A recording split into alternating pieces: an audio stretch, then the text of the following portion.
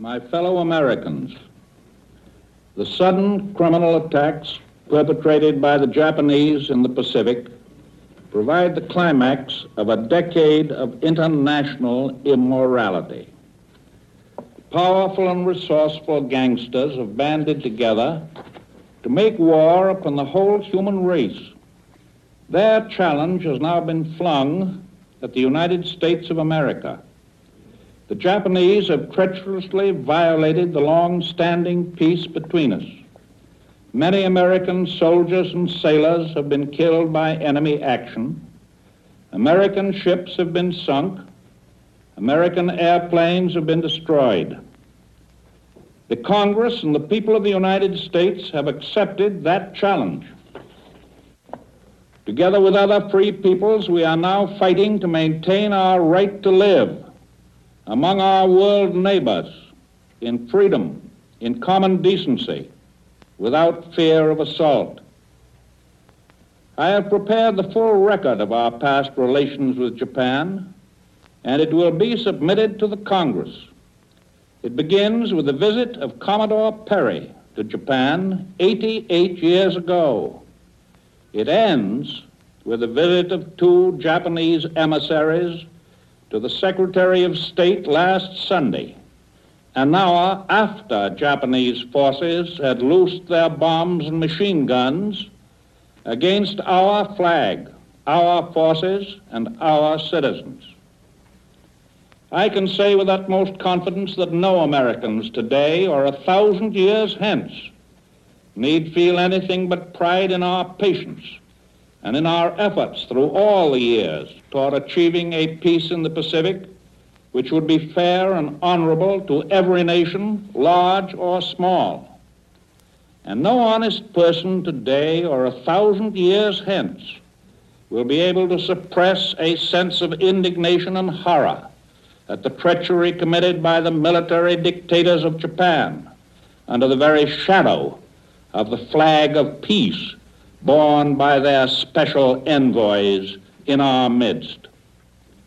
The course that Japan has followed for the past 10 years in Asia has paralleled the course of Hitler and Mussolini in Europe and in Africa. Today, it has become far more than a parallel. It is collaboration, actual collaboration, so well calculated that all the continents of the world and all the oceans are now considered by the Axis strategists as one gigantic battlefield. In 1931, 10 years ago, Japan invaded Manchukuo without warning. In 1935, Italy invaded Ethiopia without warning. In 1938, Hitler occupied Austria without warning. In 1939, Hitler invaded Czechoslovakia without warning. Later in 1939, Hitler invaded Poland without warning. In 1940, Hitler invaded Norway, Denmark, the Netherlands, Belgium, and Luxembourg without warning. In 1940, Italy attacked France, and later Greece without warning. And this year, in 1941, the Axis powers attacked Yugoslavia and Greece, and they dominated the Balkans without warning. In 1941 also, Hitler invaded Russia without warning. And now, Japan has attacked Malaya and Thailand and the United States without warning. It is all of one pattern. We are now in this war. We're all in it, all the way. Every single man, woman, and child is a partner in the most tremendous undertaking of our American history. We must share together the bad news and the good news, the defeats and the victories, the changing fortunes of war. So far, the news has been all bad. we have suffered a serious setback in Hawaii. Our forces in the Philippines, which include the brave people of that Commonwealth, are taking punishment, but are defending themselves vigorously. The reports from Guam and Wake and Midway Islands are still confused, but we must be prepared for the announcement that all these 3 outposts have been seized. The casualty lists of these first few days will undoubtedly be large. I deeply feel the anxiety of all of the families of the men in our armed forces and the relatives of people in cities which have been bombed. I can only give them my solemn promise that they will get news just as quickly as possible. This government will put its trust in the stamina of the American people and will give the facts to the public just as soon as 2 conditions have been fulfilled. First, that the information has been definitely and officially confirmed, and second, that the release of the information at the time it is received will not prove valuable to the enemy directly or indirectly. Most earnestly I urge my countrymen to reject all rumors. These ugly little hints of complete disaster fly thick and fast in wartime. They have to be examined and appraised. As an example, I can tell you frankly that until further surveys are made, I have not sufficient information to state the exact damage which has been done to our naval vessels at Pearl Harbor. Admittedly, the damage is serious, but no one can say how serious until we know how much of this damage can be repaired and how quickly the necessary repairs can be made. I cite as another example a statement made on Sunday night that a Japanese carrier had been located and sunk off the canal zone. And when you hear statements that are attributed to what they call an authoritative source, you can be reasonably sure from now on that under these war circumstances, the authoritative source is not any person in authority. Many rumors and reports which we now hear originate, of course, with enemy sources.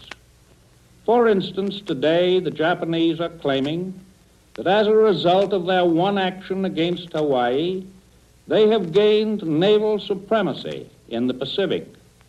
This is an old trick of propaganda which has been used innumerable times by the Nazis.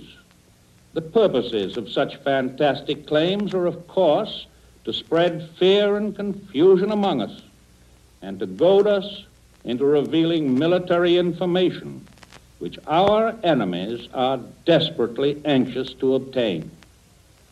Our government will not be caught in this obvious trap, and neither will the people of the United States.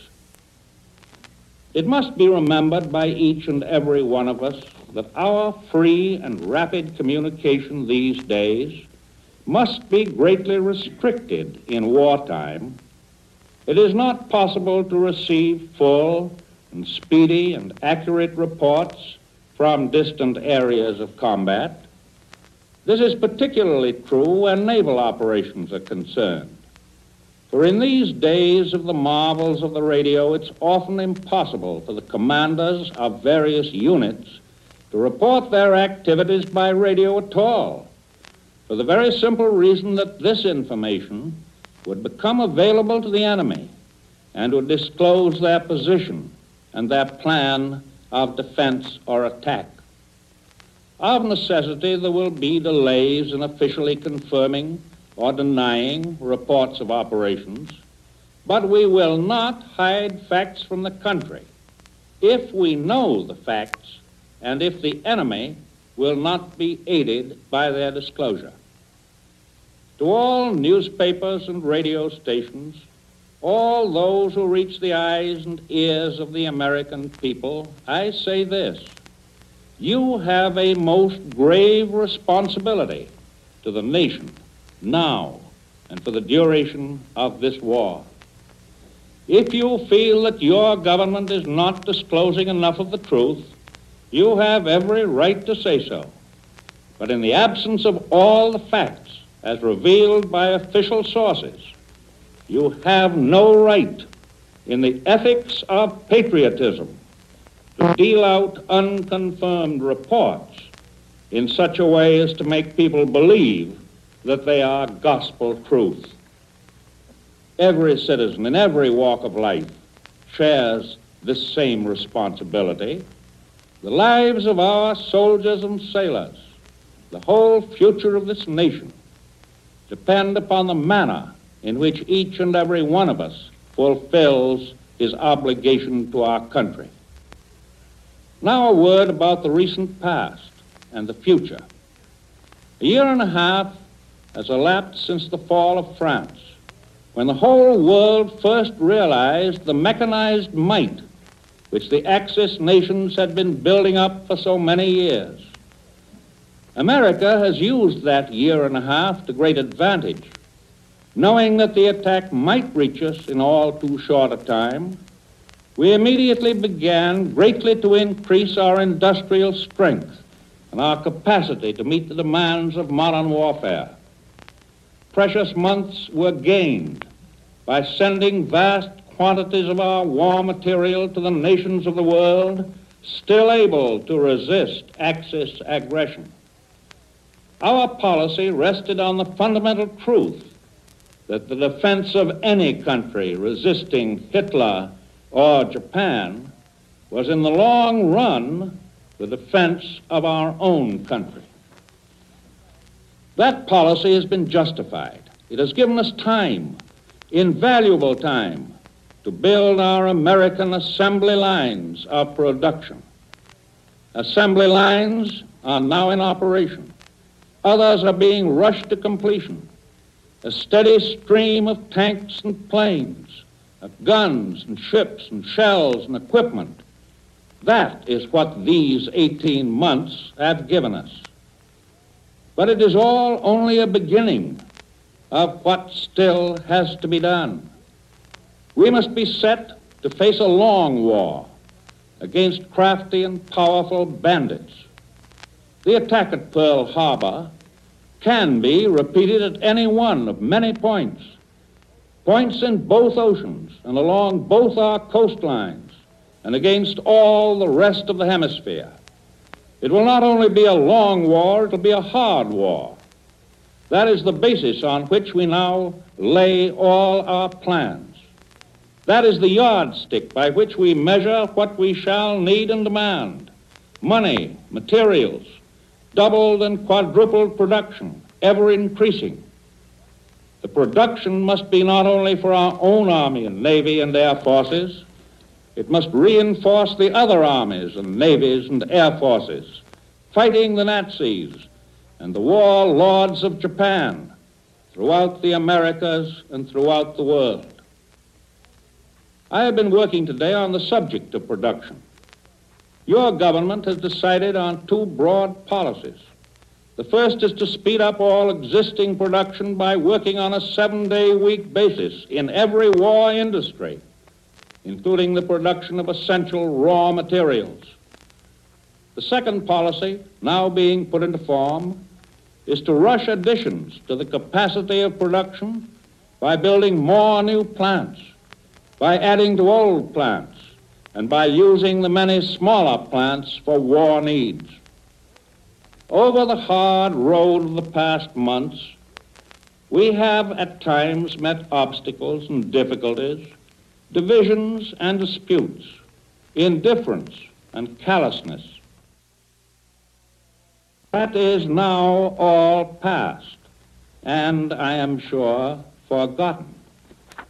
The fact is that the country now has an organization in Washington built around men and women who are recognized experts in their own fields. I think the country knows that the people who are actually responsible in each and every one of these many fields are pulling together with a teamwork that has never before been excelled. On the road ahead, there lies hard work, grueling work, day and night, every hour and every minute. I was about to add that ahead there lies sacrifice for all of us. But it is not correct to use that word.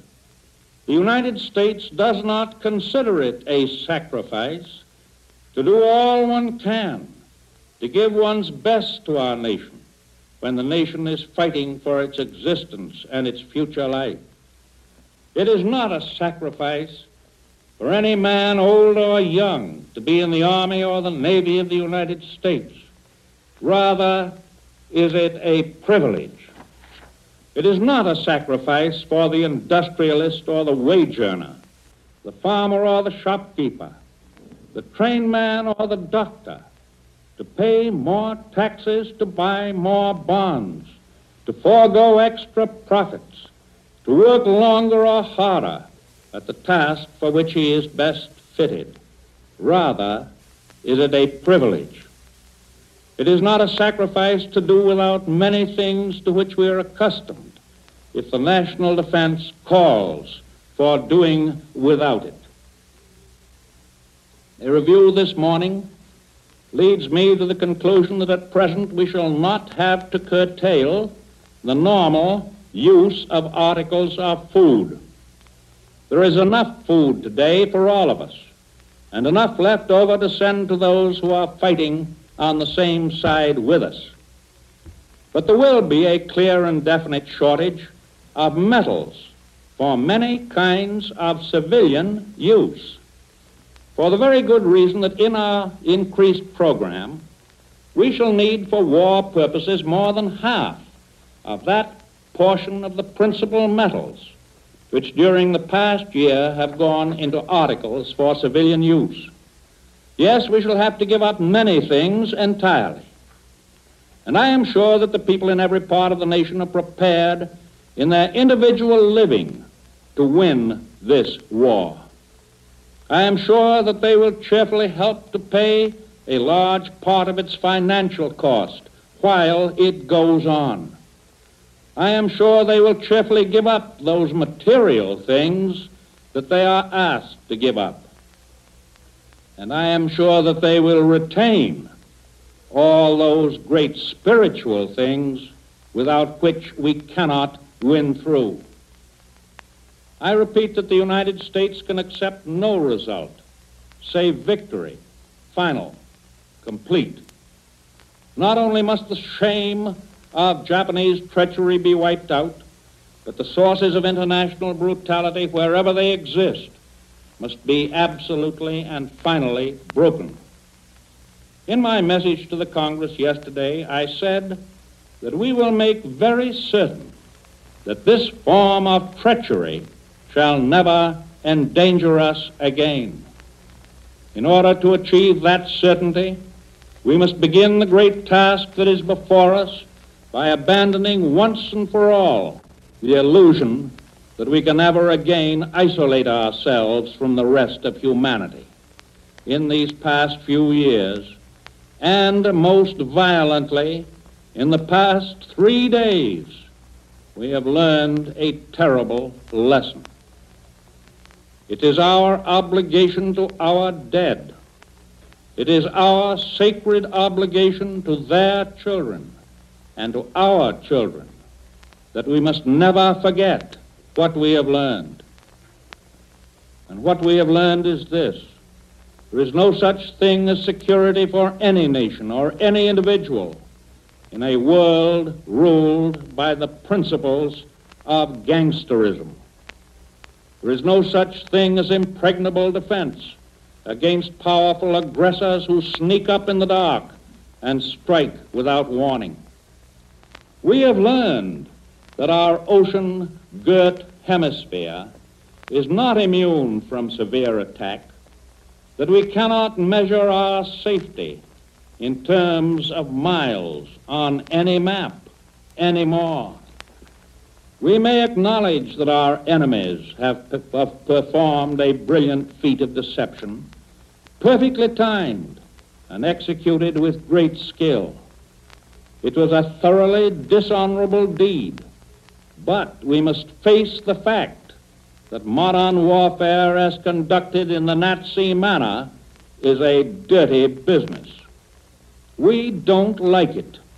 We didn't want to get in it, but we are in it, and we're going to fight it with everything we've got. I do not think any American has any doubt of our ability to administer proper punishment to the perpetrators of these crimes. Your government knows that for weeks Germany has been telling Japan that if Japan did not attack the United States, Japan would not share in dividing the spoils with Germany when peace came. She was promised by Germany that if she came in, she would receive the complete and perpetual control of the whole of the Pacific area.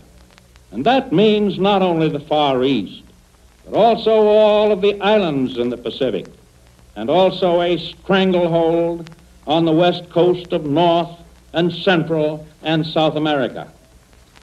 We know also that Germany and Japan are conducting their military and naval operations in accordance with a joint plan. That plan considers all peoples and nations which are not helping the Axis powers as common enemies of each and every one of the Axis powers. That is their simple and obvious grand strategy. And that is why the American people must realize that it can be matched only with similar grand strategy. We must realize, for example, that Japanese successes against the United States in the Pacific are helpful to German operations in Libya, that any German success against the Caucasus is inevitably an assistance to Japan in her operations against the Dutch East Indies, that a German attack against Algiers or Morocco opens the way to a German attack against South America and the Canal. On the other side of the picture, we must learn also to know that guerrilla warfare against the Germans in, let us say, Serbia or Norway helps us, that a successful Russian offensive against the Germans helps us, and that British successes on land or sea in any part of the world strengthen our hands. Remember always that Germany and Italy, regardless of any formal declaration of war, consider themselves at war with the United States at this moment, just as much as they consider themselves at war with Britain or Russia. And Germany puts all the other republics of the Americas into the same category of enemies. The people of our sister republics of this hemisphere can be honored by that fact. The true goal we seek is far above and beyond the ugly field of battle. When we resort to force, as now we must, we are determined that this force shall be directed toward ultimate good as well as against immediate evil. We Americans are not destroyers, we are builders. We are now in the midst of a war, not for conquest, not for vengeance, but for a world in which this nation and all that this nation represents will be safe for our children. We expect to eliminate the danger from Japan, but it would serve us ill if we accomplished that and found that the rest of the world was dominated by Hitler and Mussolini. So we are going to win the war, and we are going to win the peace that follows.